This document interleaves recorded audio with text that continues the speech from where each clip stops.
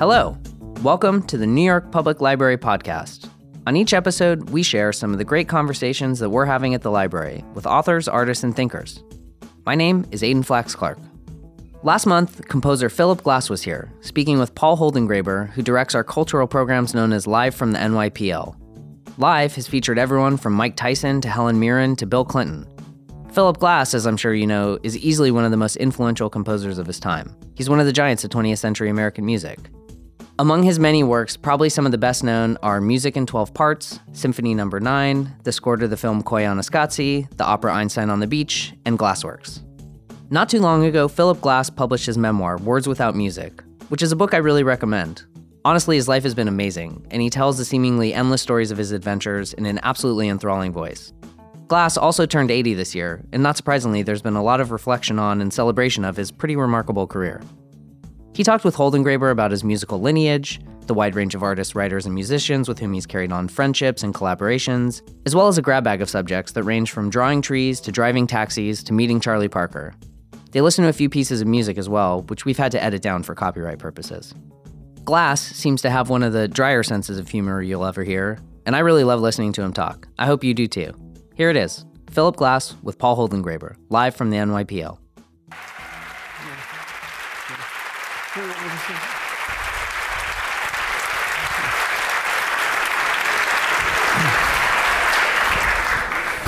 I'd like to take you on a journey. The journey is a journey of your, what one might say, a life filled with epiphanies. And you speak about, instead of speaking about influence, you speak about lineage. And you say, in this extraordinary book, Words Without Music, you say, I sometimes hear about music described in terms of originality or breakthrough, but my personal experience is quite different. For me, music has always been about lineage. The past is reinvented and becomes the future, but the lineage is everything. And I'd like you to unpack that. Well, you know, what's interesting, the simplest way, we can talk about a biological links that we have, which connects us to everything.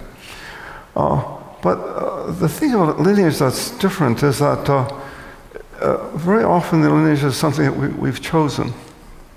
But before choosing it, we have to become aware that there's something to choose. So,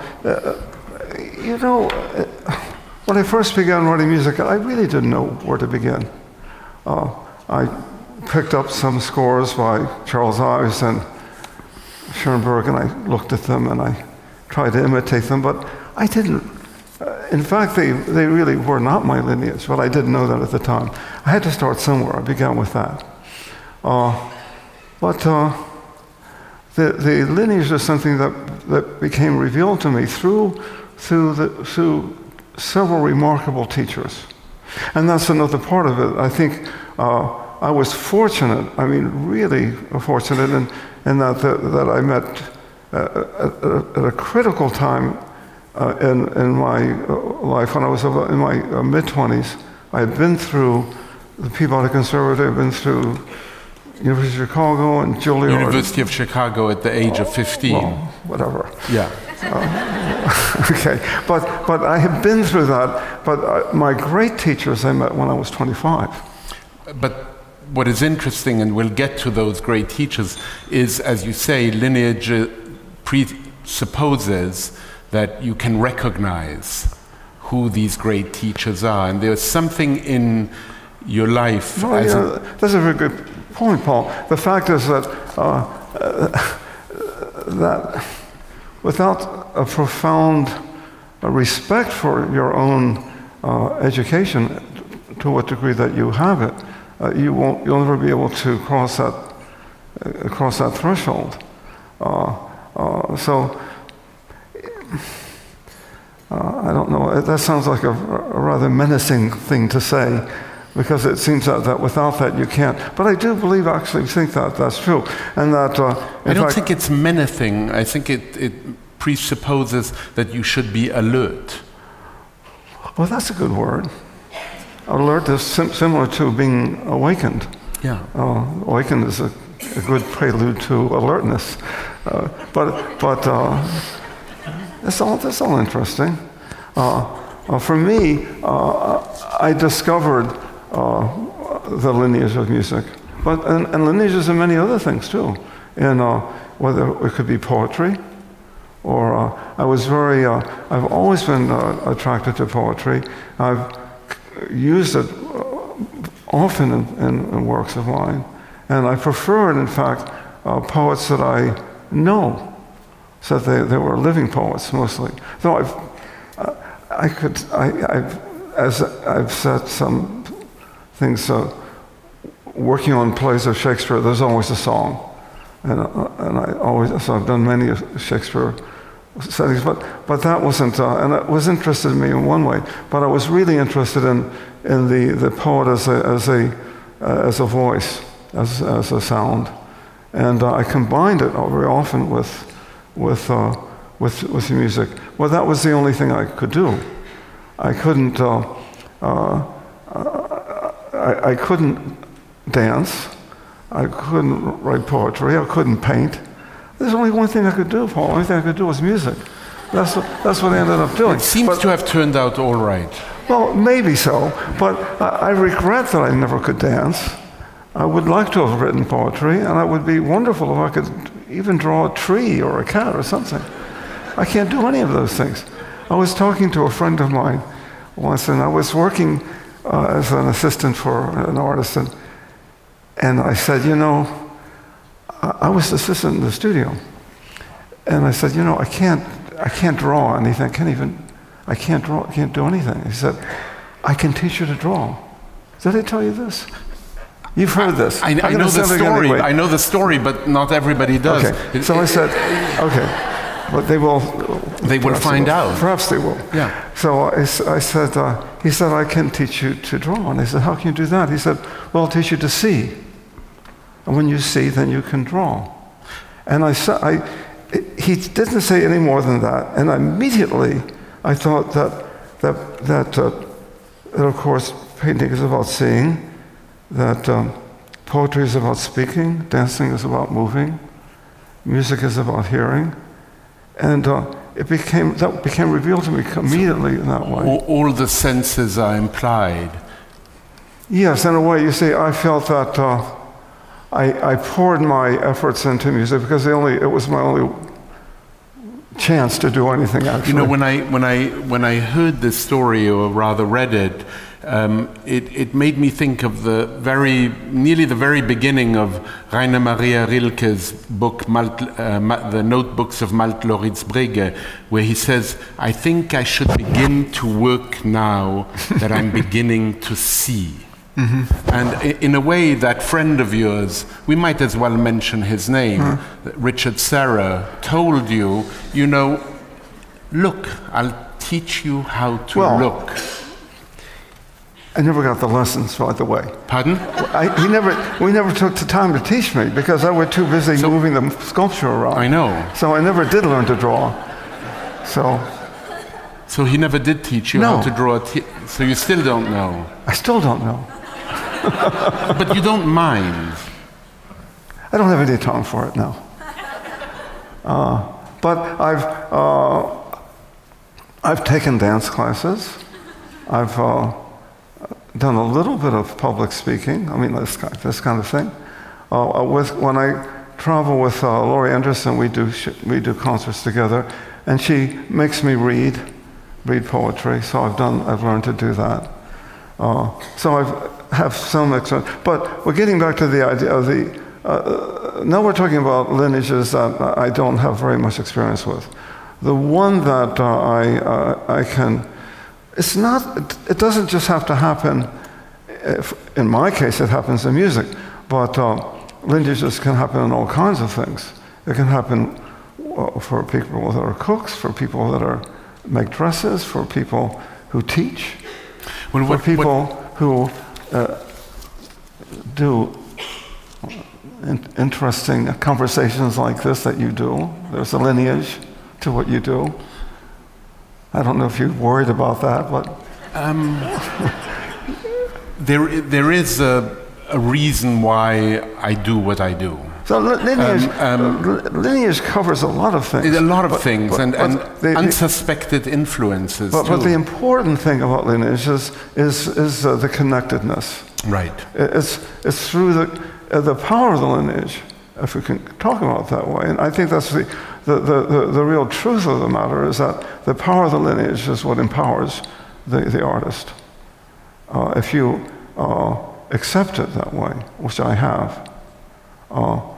Though the curious thing is that when I first began writing the pieces that I got known for, no one saw the lineage. I saw it, but no one else did. So people thought, not everybody, but other musicians thought that I had never been to music school. I mean, all kinds of funny, that I was advised many times that I should go back and I should start to learn music from the beginning, which I had done already. But I love the story of John Cage saying to you, "It's good, but there are just too many notes." He never said it was good. No, okay. No, don't make it better than it was. Okay. He said, "Philip, too many notes." And they said, "John, I'm one of your children, whether you like it or not." Again, lineage. And he went like this, and I had stabbed him. But what you said was true. I enjoyed John. I enjoyed talking with him. I liked being with him. I liked reading his books. For many of my generation, he articulated in a very clear way. We put it this way: he gave you permission to do things that you were not given permission to do at the conservatories. He gave you permission to do something different, and he empowered a lot of my generation. That was quite long ago. I mean, I met him in my 20s and 30s, so that was quite a long time ago. But there was a time when that first book of his, Silence, by the way, he didn't like to talk about the books. We were supposed to talk about the music.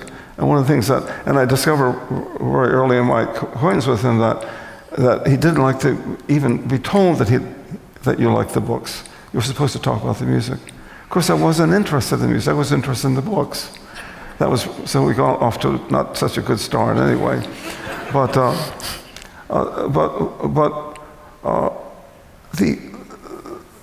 the most interesting lesson that we got from it, and I say we, in a generation, he told us that the audience completed the work.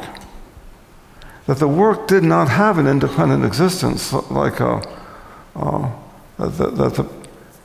quartets of Beethoven. If no one listened to them, they didn't exist.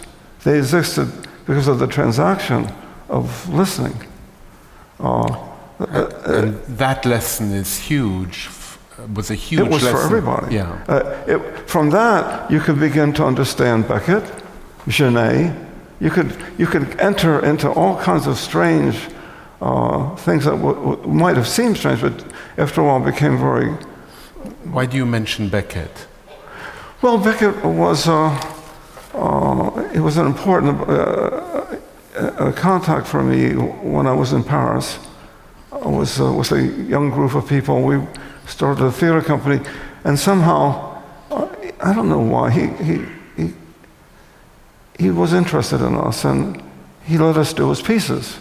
And I was the composer in the company, so I did about 8 or 9 scores for plays of his. And I didn't know him very well, but in a way I did, because the issue for us was what would the music sound like? I had I started from, I had the plays.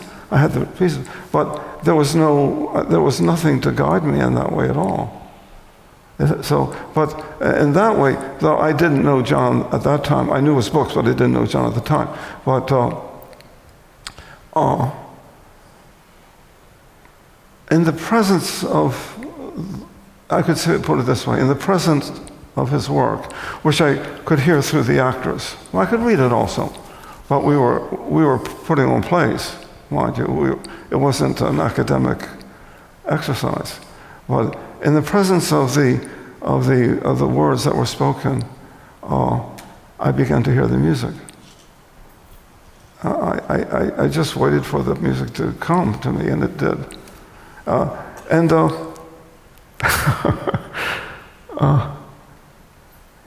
sometimes asked for guidance, and I didn't get any. We did one piece. What was it called? I think it was called Company. I'm not sure which place it was. And it was a monologue. Frederick Newman did the monologue. It was a company later called Memoir, but we were in Paris at the time. And he did a solo piece. He let us do this. We took excerpts from his novels. Anything we wanted, we could take. And he said, can we use this? He said, yes, just take it. And he made a monologue out of this thing. And then I sent a message back to him because we didn't really hang out with him. One of us was close to him, and we could communicate with him. And I said, well, where does the music go? And I got a message back. He said, in the interstices of the text, the music should come. That would be in the opening of the phrases. And that's all he told me. So that's what I did. It gave you a lot of freedom in some ways. Well, it gave me freedom, but it also gave me another problem too, which is I had to take him into account. I'd like to go back to your early years, to your childhood. You describe how you played mental chess with your father. Well, when he was I guess I was 9 or 10, and when he was 9 or 10, he told me that he grew up in Baltimore, Maryland. And he and his brothers would stand on the corner selling newspapers. And it could be cold in those days, in Baltimore, could be even. And they would pass their time together by playing mental chess. The names of the notes, pawn to king 4, pawn to knight, queen, bishop 3, all this kind of thing. I'm sure you all know how to do that. Well, anyway, you can find out. But by the way, mental checkers is much more difficult. But I didn't know that at the time.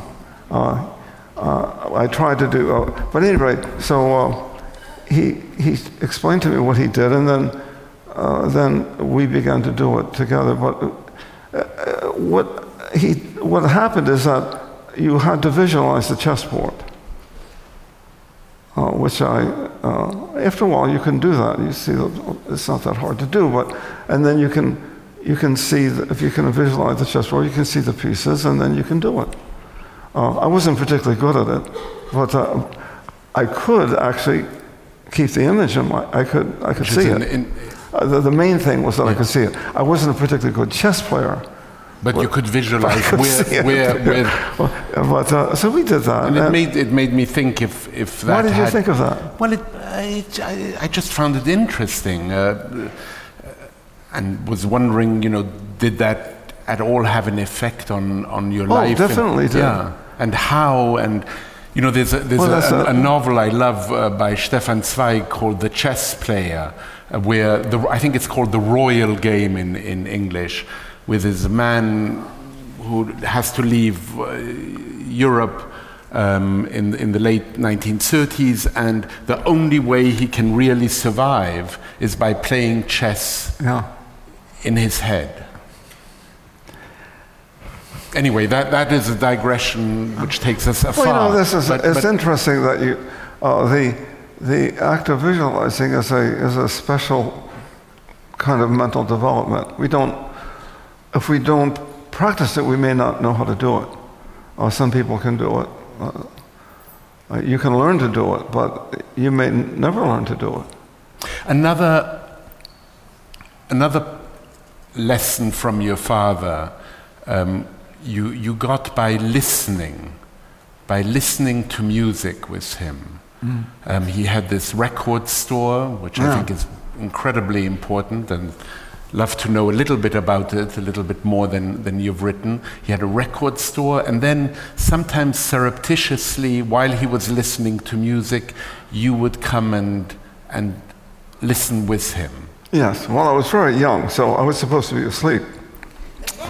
But when he came back from his work, which was, it was common for him to work from 9 in the morning till 9 in the evening. That was his general hour. So he wouldn't settle down to listen to music till 10 o'clock at night. And what a remarkable man. After a day in a music store, he would go home and listen to music, because then he could be alone with the music. And he brought music home to listen to. At first, he was actually a car mechanic at first, and he sold some records out of the car shop. But after a while, he got rid of the cars and just began selling the records, and he liked that better. But he didn't have any education at all, so his idea was, if he had records in the store and he couldn't sell them, he wanted to see what was wrong with them. So he would bring them home and listen to them. His idea was that if he could figure out what was wrong with them, then he would buy the right records, and then things would be better that way. But what happened, the pieces they brought home were mostly modern pieces. It could be Shostakovich or Stravinsky. I'm talking about the 40s now. Yeah, no, which... It's quite a long time ago, yeah. But at that time it could have been Bartók. And he would bring these home, and he would listen to them over and over again. And after a while, he began to like it. He became kind of an expert on modern music. And his little store in Baltimore became known for a place you could go to find modern music, because he would, once he knew what it was, he would try to, he would say, "Louis, come here, take this record home. If you don't like it, you can bring it back." Of course, they never brought it back.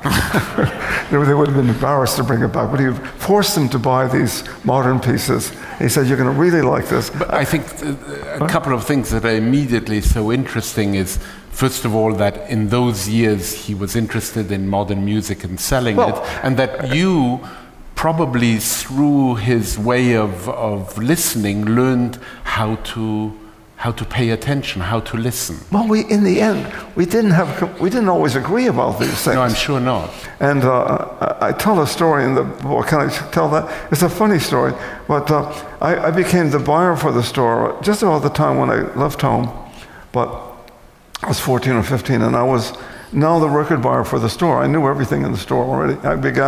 My brother and I began when we were 11 and 12, so we knew everything in the store. We began by the way, you'll love this, we began by doing inventories of the music. That's how we learned what was in the store. We had to write down how many copies and the name and the composer, and then eventually we had to know what was in the record. So if someone came in and they said they wanted a Beethoven Third Symphony or Fifth Symphony or whatever he wanted, I said, "Well, do you like it fast or do you like it slow?" I said, "Well, if you like it fast, you can have Toscanini. You want it slow, we'll give you Furtwängler. Well, what do you like?" So I also had to know how to do that. But so I was getting my own ideas about music at this time, and I would just in those days, you see, you would fill out the order forms and then send them to the company, and about 2 weeks later, the records would arrive. And we were always interested in the records because though we hadn't heard some of the music, if it was modern pieces, I often hadn't heard them, but we would like to see the covers and everything. And so the Juilliard Quartet had just recorded the Schoenberg string quartets, and I saw that Columbia Records had done it, and I ordered 6 copies of it. And my brother, Marty, myself, and Ben, my father, 2 weeks later, the records came and we opened them up, and we called him Ben. Ben saw it and said, "Kid, what's this?" I said, "That's Schoenberg." He said, "You got 6 of them?" I said, "He's a very important composer." I said, "People should have this in their library." He said,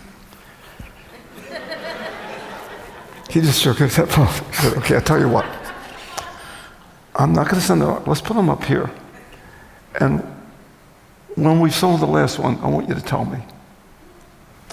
So I went off to university, and I came back for Christmas and different times. And over the next 4 or 5 years, I counted. And finally, about 6 or 8 years later, I came back, and the last one was gone. And I said, "Ben, the Schoenbergs are gone." And he said, "Oh, okay. Did you learn the lesson?" I said, "The lesson? What's the lesson?" He said, "I can sell anything if I have enough time."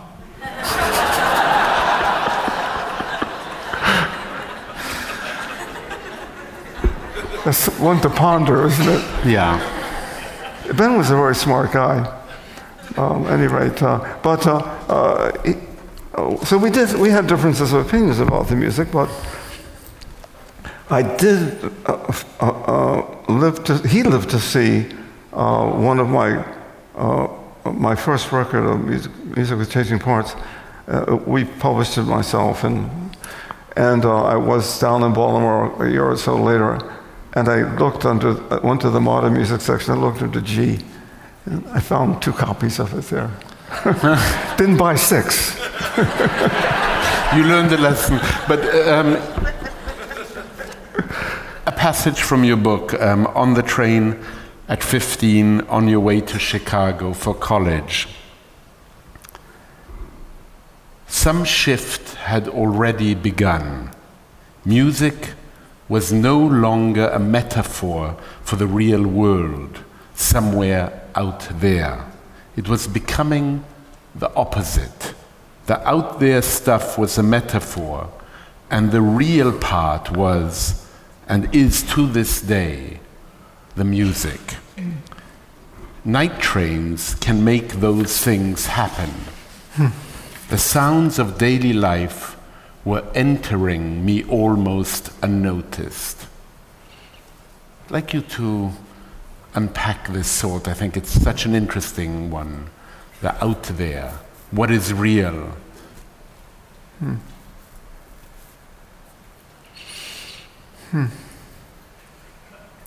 Well, the question of music, that we were going to talk about that later, but because I was always curious about where music came from.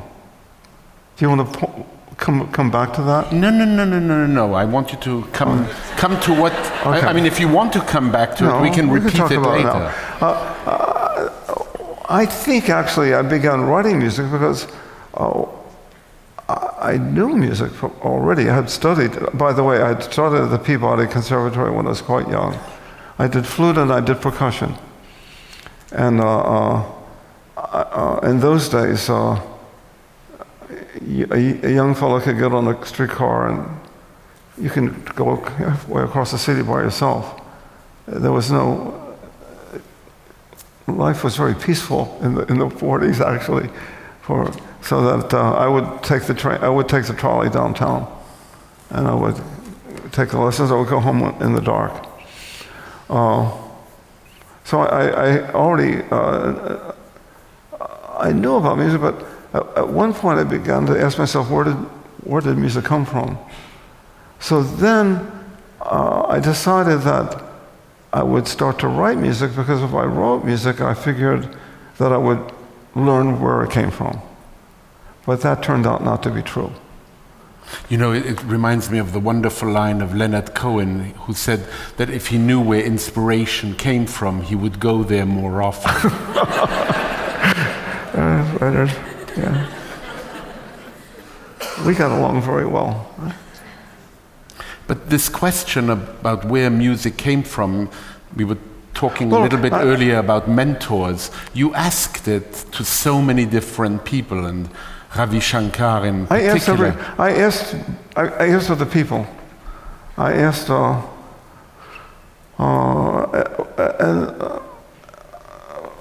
Ravi Shankar once. We were sitting. I had been working It's a magnificent story. It's a magnificent story what he answered. I had been working as his assistant in Paris. He was scoring a film, and I was notating it. I was writing it down, giving it to the players so they could play it. And that friendship lasted until he died. I mean, not that many years ago. I must have known him. I guess I probably knew him for the next 60 years. And but at this early point, I was sitting with him in his hotel room, and I had come from Paris. He was in London playing some concerts. I wanted to spend some more time with him. So I went to see him. He was sitting cross-legged on the bed, and I said, Raviji, where does music come from? And next to him was a photograph of a gentleman in Indian clothes, standing, not sitting, still standing. And he turned to the picture. Let's say that that was where I was, and he was here, and he turned to the picture, and he did a full prostration to the picture. And he said, thanks to my guru, the music has come through him into me.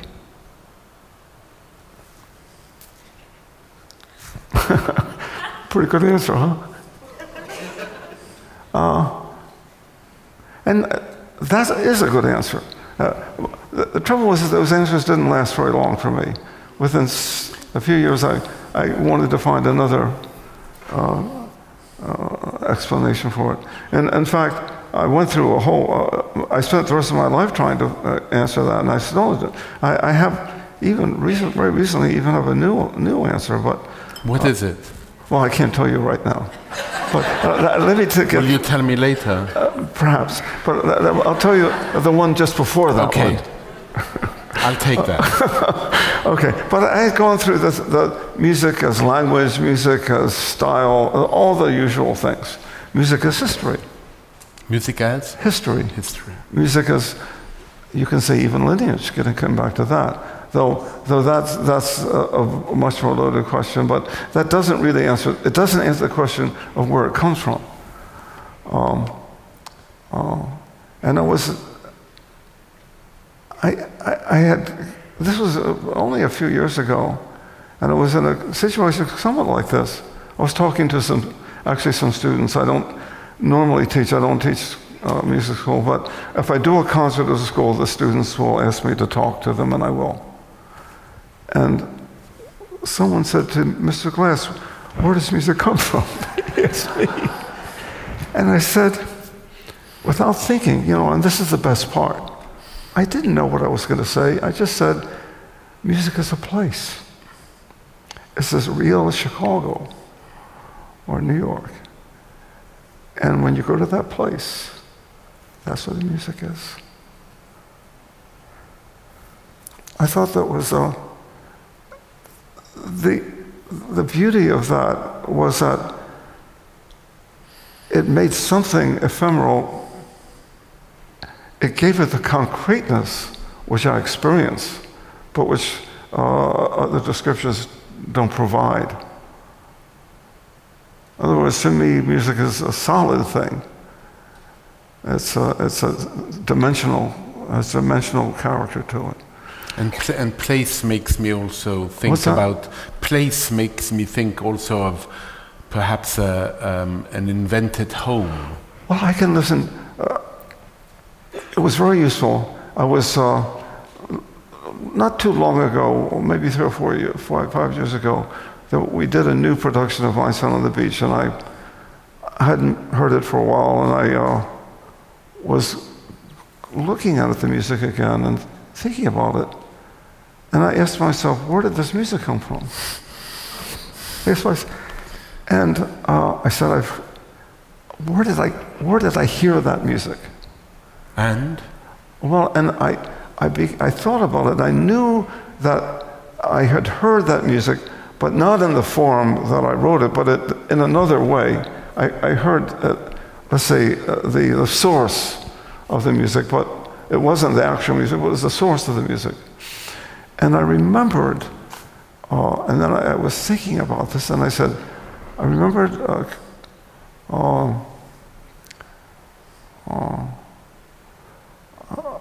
musician named Lenny Tristano. Do you know who he is? He was a jazz player. He was blind.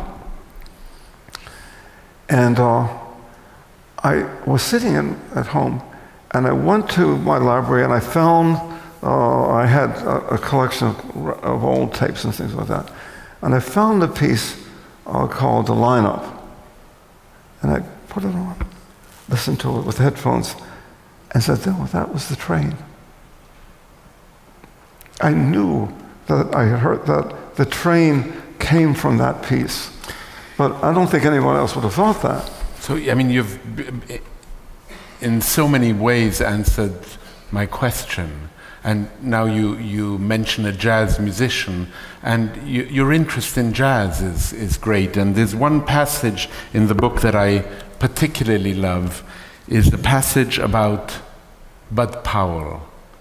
And you say he punched out the tunes almost the way a boxer would punch out and use his fists.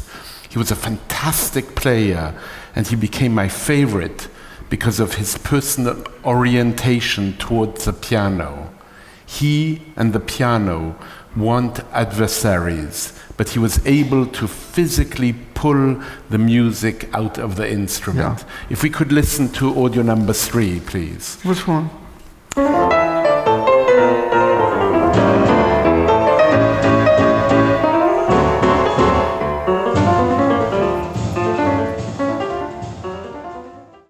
You know, when I was living in Chicago, there was a place, I think on 53rd Street, called the Beehive. I was very young. I couldn't get into the club. You were 16. 15, At that time, 16. I was probably 16. But I was listening already when I was 15. But I hadn't heard that much jazz at my father's store, but I began to hear it in Chicago. And I went there and I would stand outside and looking in because I couldn't go in. And Bud Powell played there very often. Bud Powell, Thelonious Monk played there. These people played. And finally, I would just stand there. The guy at the door said, "Okay, kid, come on in, go ahead." He said, "Okay, sit here next to me. You can't drink anything. You can't say anything. Just listen." And that's how I got to hear jazz at the first. So I could go there when I was way underage, and I would see him play. And that description, the music you heard, he encountered music.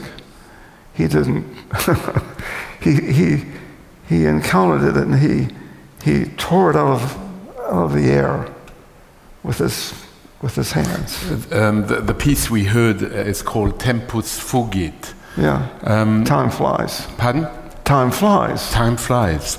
Come on, you know Latin. I love your very brief comment also about Charlie Parker, where you say, to me, he was the Bach of bebop. Oh, sure. No question about that. So I was very young then, but interesting, I had no inclination to be a jazz player at all. Well, I loved to hear the music. What I was interested in was in writing music. I didn't have at that point, I didn't have the pianistic technique to do that. I began with the flute. I switched to piano when I was 15. But it was, I didn't really become a piano player until I was at Juilliard a few years later. And I took piano as a minor and I began playing the piano. But At the beginning, I didn't think of it that way, but then now in New York, I was older by then, and these people were still around. Ornette Coleman had come up from Louisiana with his plastic saxophone. I got to meet him. He was living down in Soho, on Prince. He had a place there, and I somehow I got to know him, and I would go over there and listen. We would talk about this and that, and I would go to hear him play. But I understood that the jazz players were the true avant-garde of music. They couldn't teach anybody. They couldn't make a living, barely. You know, they played. It was a vocation that was so profoundly had captured them so profoundly they couldn't do anything else. So I saw them. After that, I felt that the jazz players and the poets, and they were connected, of course. When I first met Allen Ginsberg, he was in a jazz club reciting poetry. He was 29, and I think I was 19. He was just a little bit 9 or 10 years older than me. But this, he would call this this American language, is what he called it. Let's listen to audio number 1 if we could.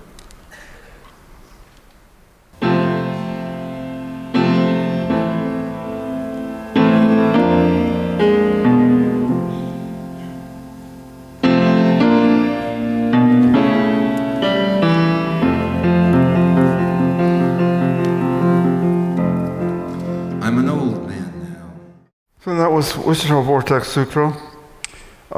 We used to tour a lot. That was in the 90s. He died in 97, but we began in the 1980s to do concerts together on the road. And eventually, I said that we should do an opera together, and it was called the Hydrogen Jukebox.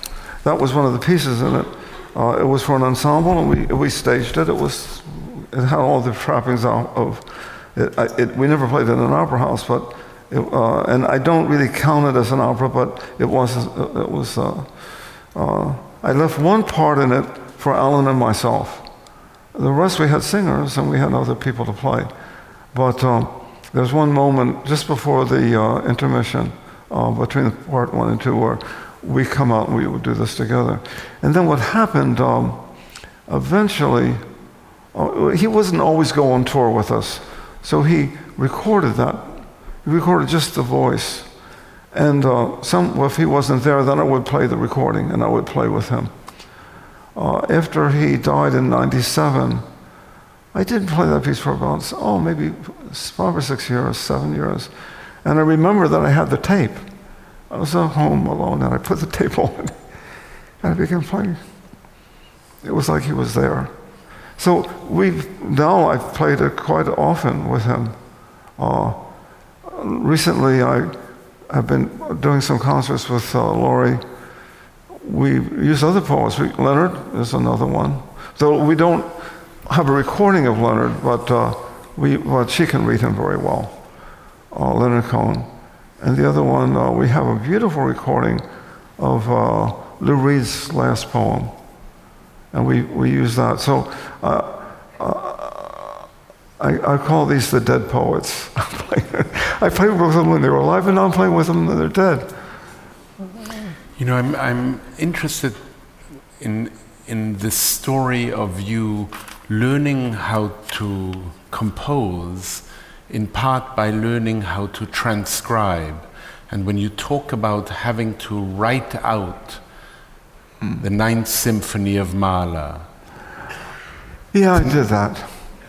I mean, it was kind of desperation, but not really, not completely. Because in part I was educated by Jesuits, and they kept thinking that there was a real relationship between the hand and the mind. Well, you see that if you that's so common to see it these days, but in museums you'll see people painting Vermeers, or they'll be trying to paint it, or anything. But it was common, one of the common practices to learn orchestration several generations ago was to copy out a symphony of somebody. I picked Mahler because he had such a good, I really wanted to understand the symphony better, and I figured that was a good place to be. And copying I copied it out. Is also a way of slowing down. Well, you can see what's going on. I also, at my days at music school, I would go to the orchestra rehearsals. And I would, whatever they were, I would find out what they were rehearsing, I would bring the score and I would follow it. So that was, but then we get it, this is really, in a way, we're getting back to the idea of lineage. This is when I began to build my own lineage. You know, if it was with Powell, it was, it could be Mahler, it could be Bessie Smith, it could be anybody. Not anybody, it had to be particular people. Let's pull up image number 2. Where did you get all these things? I didn't know he was going to do this stuff, by the way. And he didn't know what I was going to say. No, that's okay, that's what's exciting. Now I want to hear what it is. What's that's Moondog. Yeah, I mean, I just... Yeah. Now, Moondog, this is what he said. That's Moondog there. He used to be at the, what was it, the Waldorf Hotel, was it 58th Street? When I first met him, he was a musician, and he would, but he would sell you poetry too. For a quarter, you could buy a poem from him. And and he was blind. He was blind, and he was a musician. And at a certain point, I read in the Village Voice that he was looking for a place to live. So I went and said, "Look, Moondog, I've got my cousin Gene and I had found an empty building on, you can't do this anymore, but believe it or not, there were empty buildings like on the corner of 9th Avenue and 23rd Street. And the landlord owned the bar downstairs, and as far as I could tell, he spent most of his time sitting at one of those booths just drinking. And we talked to him, and he said, you know, if you let us fix up this building, we'll fix it up for you, and then we won't pay any rent when we're fixing it, but we'll get it straightened out for you." And he said, "Oh, okay, you go do it." So we actually had this place free for a couple of years. And I had a room upstairs where I used to rehearse in. So I said, "Moondog, why don't you come on down? I have a place for you." He said, "I don't know." He said, "Let me come and he said, I'm going to take a look at it." Of course, he was blind. So I'm standing up there looking out the window a few days later.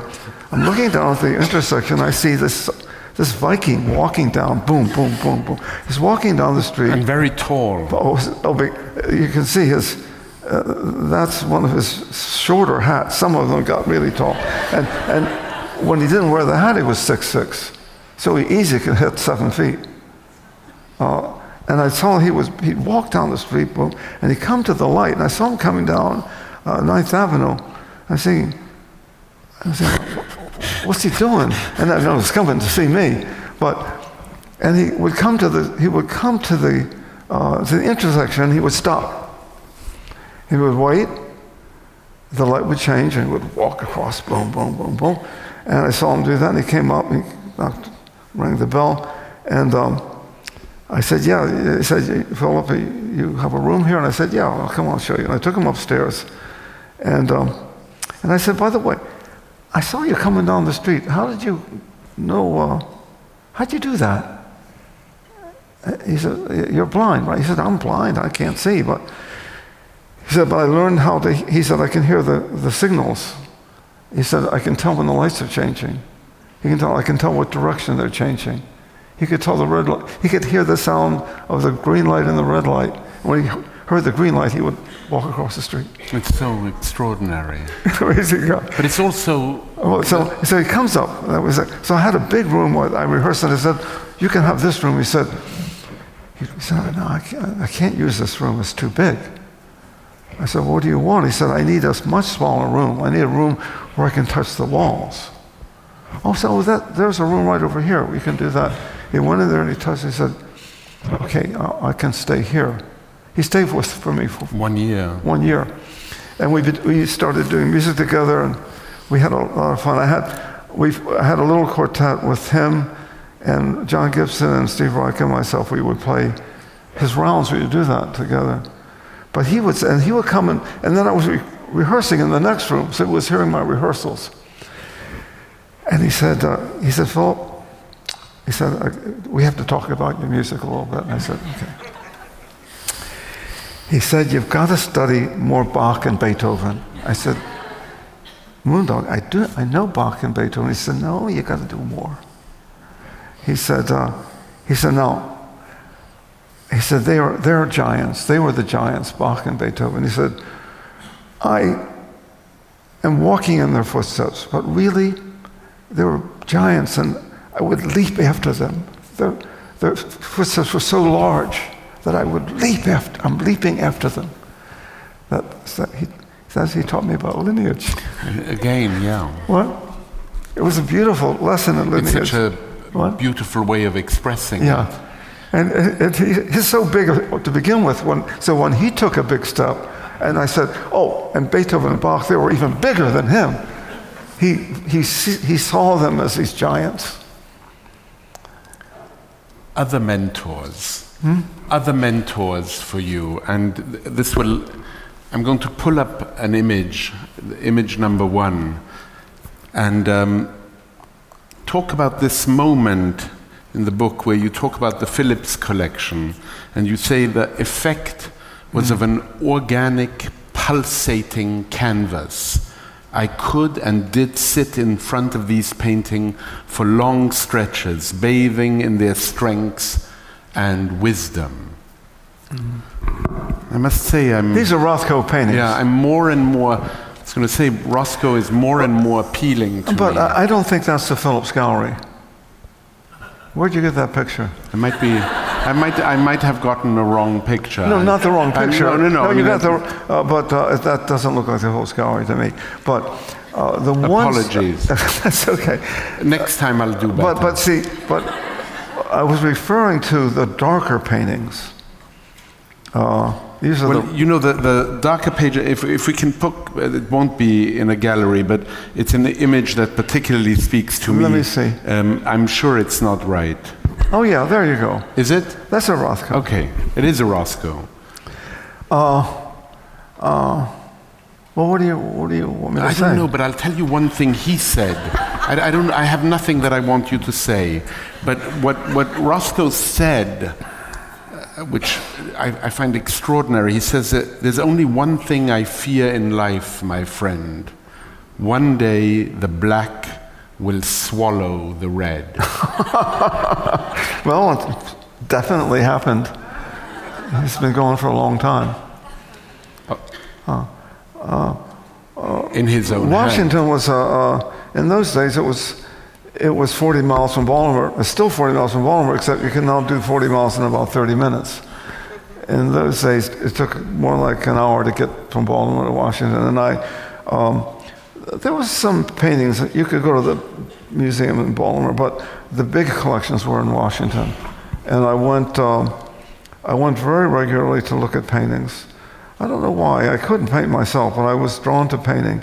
And the Phillips collection, by the way, I've played several times at that. Yeah. You know, they have concerts there. And I actually have played concerts at the Phillips Gallery years. I mean, we're talking about 60 years later. They were playing a concert, which is really kind of, for me, it was remarkable. And the same paintings are there. A lot of, they had the Americans, but they had Soutine, they had some of the very expressionistic paintings, impressionistic. But I would go and you could, in those days, now we're talking about, I was maybe 16 or 17, so that was in 1953, 54. I didn't know anything much about painting, but I could spend hours. I could, sitting and with it comes back to something we'll speak about in a moment, which has to do with concentration and attention. And I'd like for us to listen and watch video number 1. I will say before you put it on that playing extracts of your work really doesn't really work. In some way it's a little ludicrous, because one should spend the 3 hours immersed. But here we are probably not going to spend the next 3 hours, so forgive me.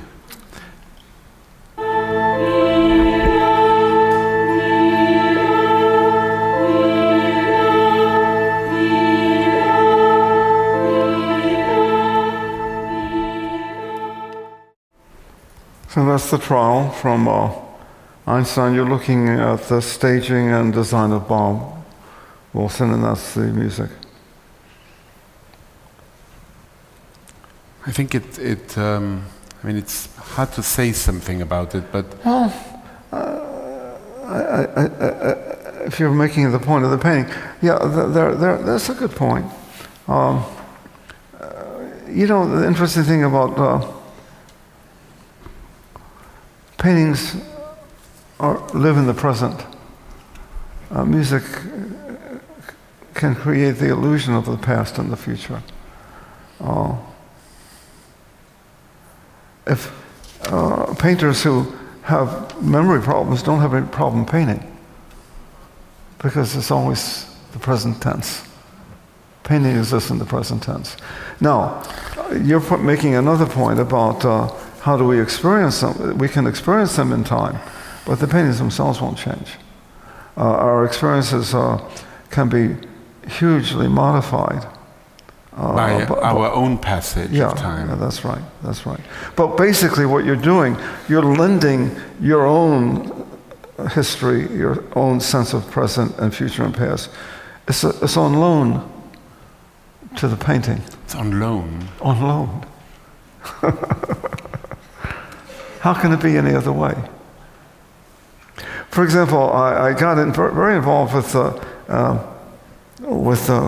with film at some point, and I got very interested in combining live performance with film.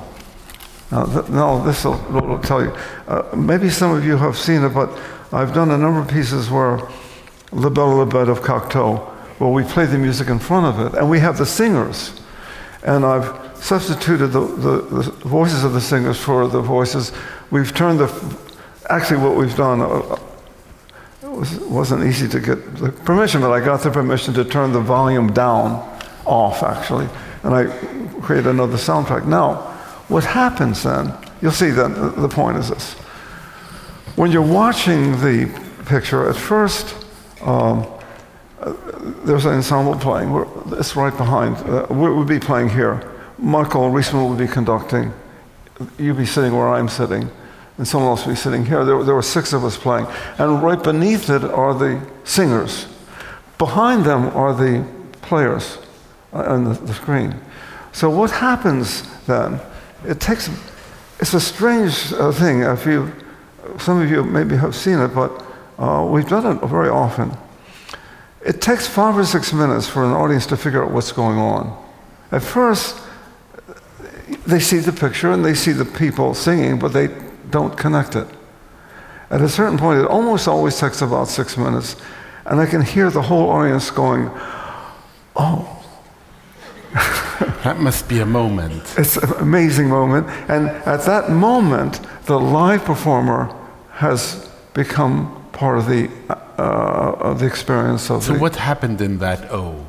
What happens is that they've lent their presence as live artists, they've lent it to a film which is a mechanically reproduced object. It's on loan.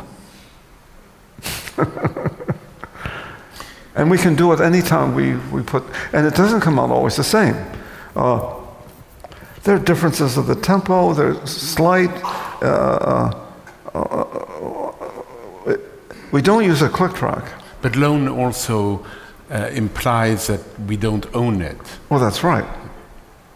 But the film doesn't own it either. However, for that 86-minute experience, which is the length of the film and the music that we play with it, they've become one. They've become united in that way. And the word loan also makes me think of the way in which you were describing John Cage. Oh. You know, that it's so much also about what happens to the audience. That no, we were able. I took it to. There's a meeting. I took it to another place where I began to think of. I was actually deconstructing the film with the music. The reason I did that, actually, I didn't actually know that was going to happen. I got the idea that instead of making a movie out of an opera, I would make an opera out of a movie. I just reversed the roles. I didn't actually know that was going to happen. We began performing in front of it. It wasn't that hard to do. Basically, I took the film, I timed all the. I had the script in front of me. I just timed the words when they came up on the. When they, if I divided into, say, maybe 23 scenes, and in any particular scene there would be maybe 4 or 5 minutes. 4 minutes, it would come to 80 some odd minutes, and that within that scene, I would when someone's I had lived in Paris, I had also worked in the doublage. I had to make money, but the pathetic Fulbright, wonderful Fulbright, but pathetic in terms of you had barely enough money to live on. So I would go out I would work at the Rond-Point where they did the movies, and I got jobs working in the doublage, and I learned how the labials, if you have to line up the sounds with the lips. If you do it in a certain way, that's what you do when you dub a movie. That's what's done. So I had learned that accidentally, so to speak. I had just gone there to make a little bit of money. I got 75 francs a day, which was $15, which is, you could eat with that. That made a big difference.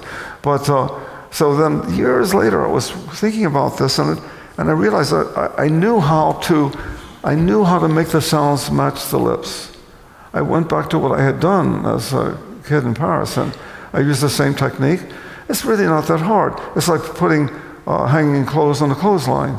You know where the clothes go. Once you know where the words go, then I lined up the paper. I wrote it.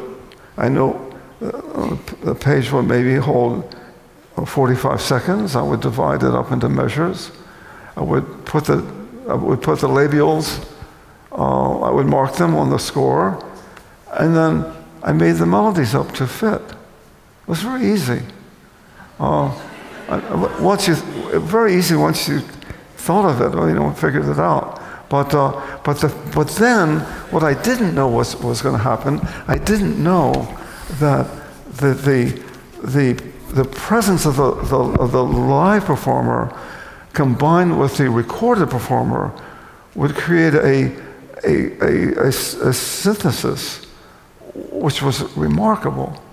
At one point, at the end of the film, Lebet is dying because, long story, but Labelle has gone back to see her father, and he was supposed to come back a week later.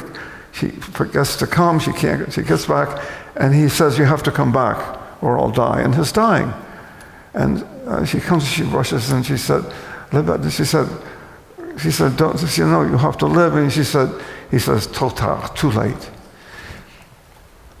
At that moment, his head is falling on the screen here, and we put the singer who plays the Lebet right where the head is. And it's the most amazing thing. So we managed to insinuate the living presence. The problem with films, it was a wonderful medium, but the problem is that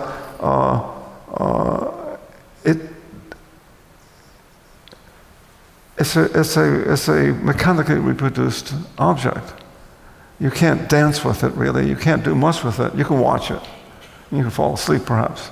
But the thing about live performance is that it shares with the audience. The singers breathe. They have hearts. They have gestures. Their expression. They've capitulated to a certain degree with the character, but they've also, as I said, insinuated themselves into the character.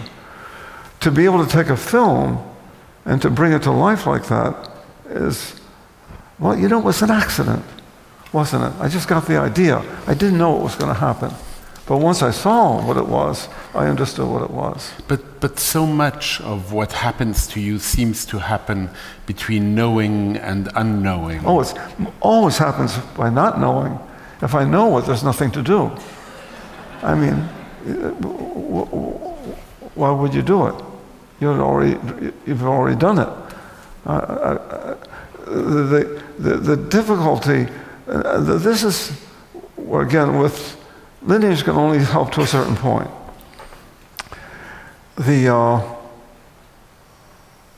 It's a tremendous basis. It's a base, we can say, on which you can build what you like. If you're a sculptor, it'll be a painter. If you're a doctor, whatever your lineage is, you'll partake of that. That will become what you'll be doing. But the actual moment of invention, let's say, I would rather use the word invention. Creation seems to me like a pretentious word. We don't create very much. I mean, we can say we do. We can create problems, for sure, but I doubt whether we can create art.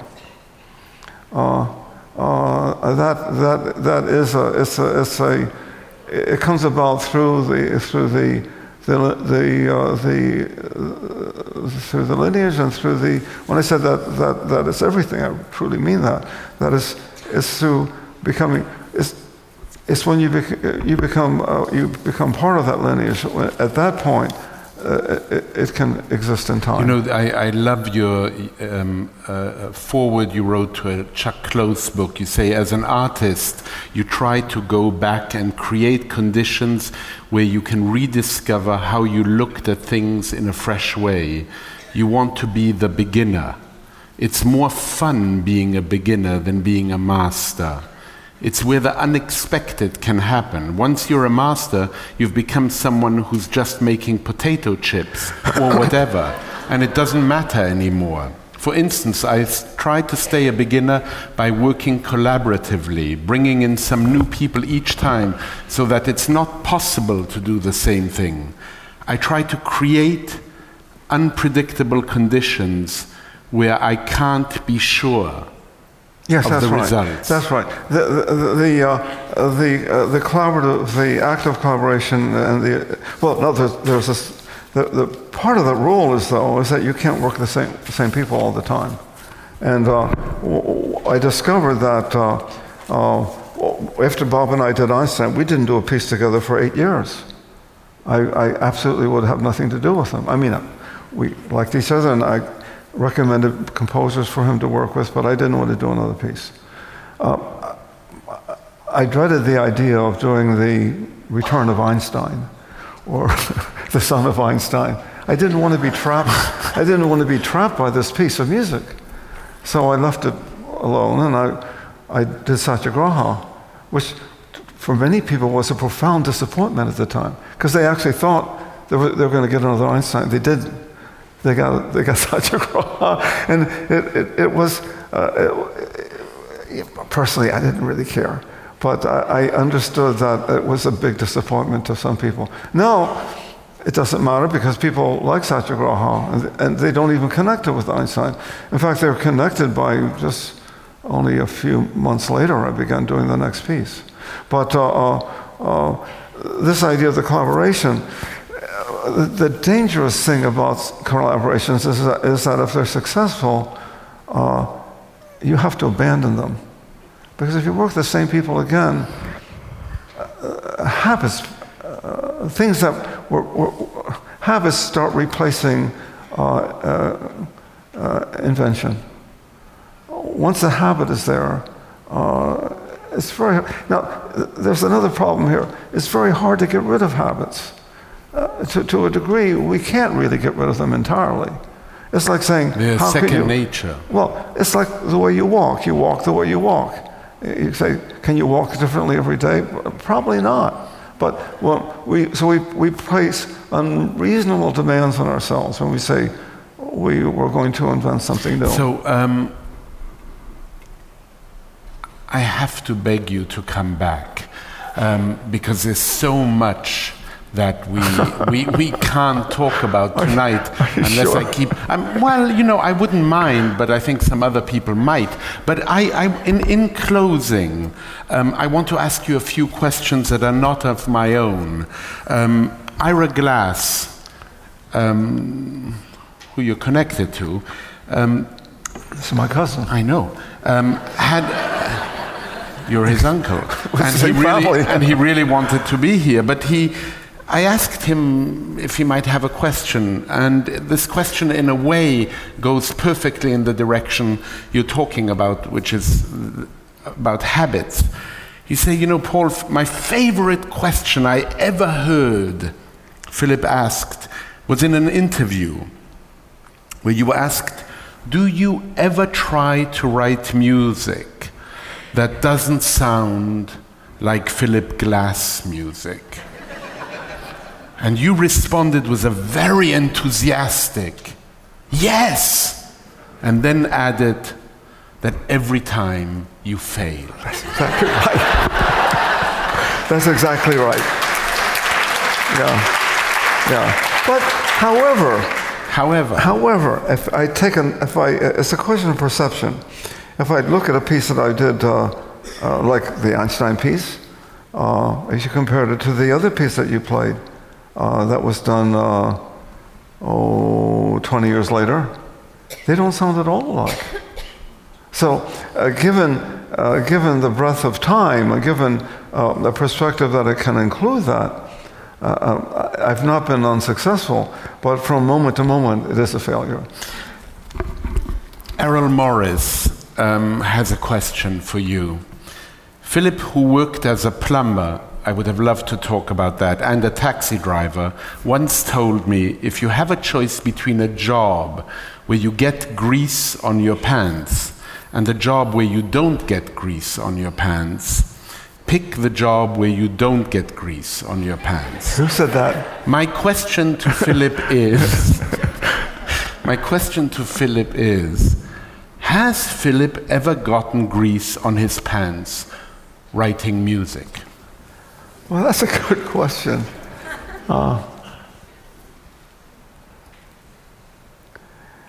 You know, that brings up, I'm not going to answer that question directly, but I'll answer it in a different way. I have more. There's a different way.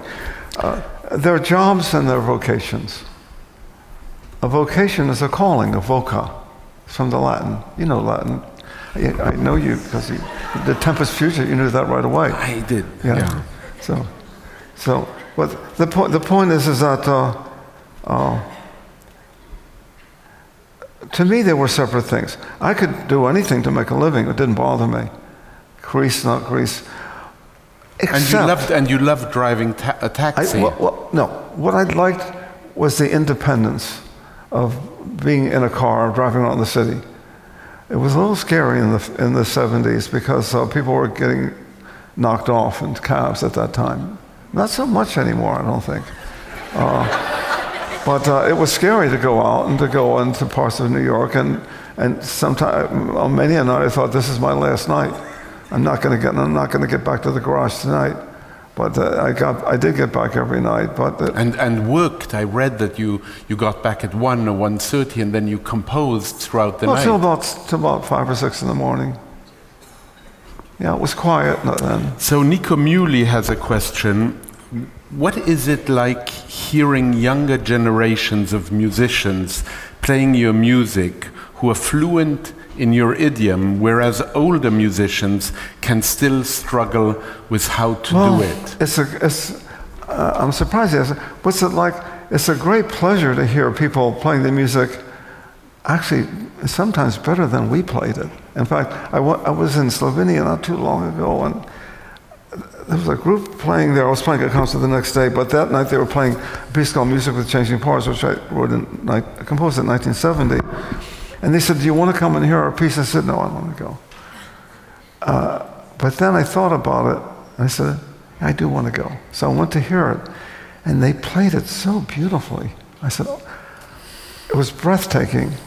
I asked them if they recorded. They said, "Yes, we've recorded." I said, "If you give me the tape, I'll publish it." And I put it out on my record label. I loved it. But what I really like, which he did, I really like is the music that I've never heard before.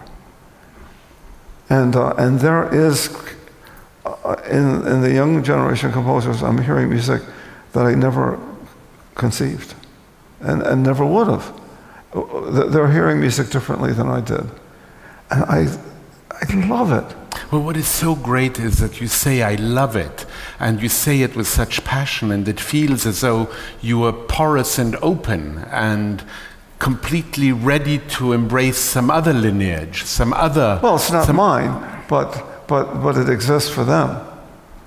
And somehow I seem to be part of it, because what I've discovered is that... You seem to be what? I seem to be part of it anyway.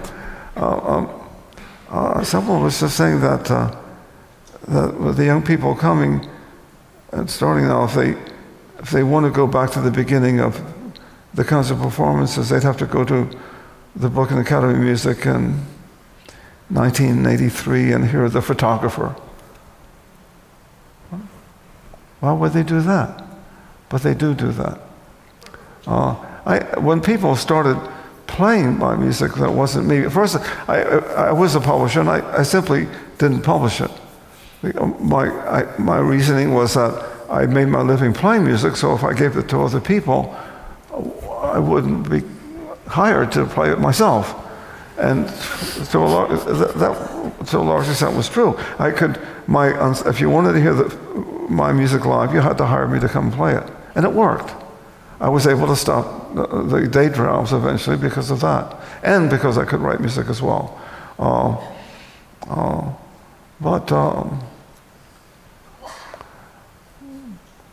Getting back to the idea of I play the old music because I like it. Then sometimes the younger people said, "Can we play that music?" And this happened about 10 years ago when people started wanting to play it, and I said, "Well, what do you want to do that for?" They said, "Well, we just want to play it." I said, "Well, why don't you play your own music?" And they said, No, we want to play your music." I said, "Oh, come on." And so what happened? Eventually, I gave them the music.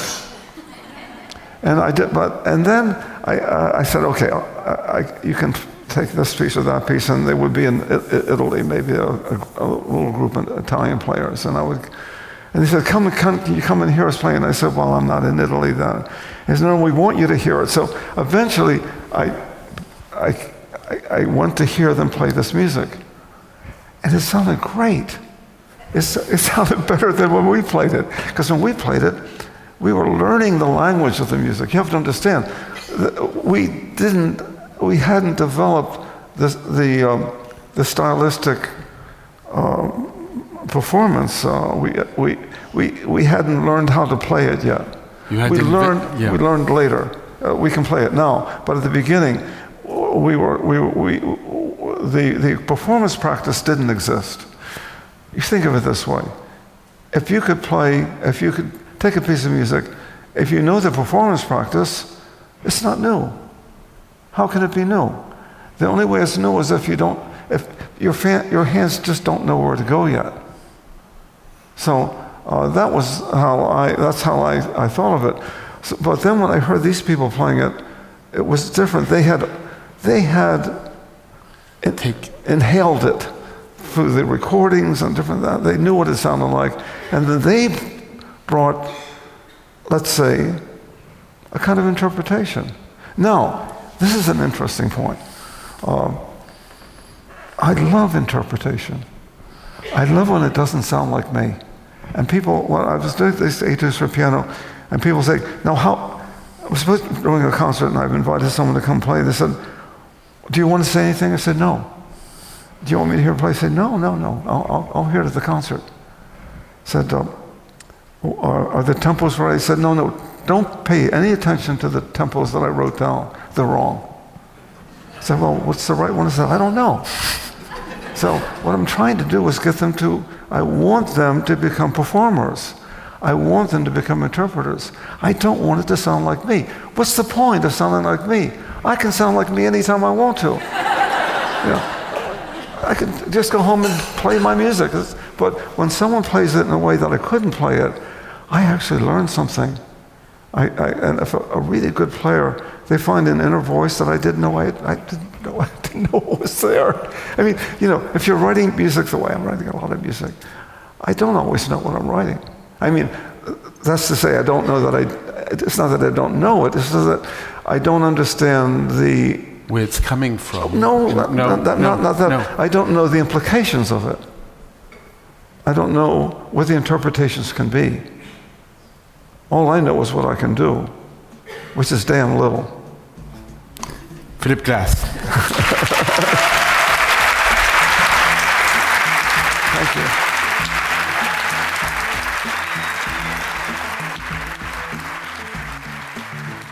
All right, that was Phillip Glass in conversation with Paul Holdengräber.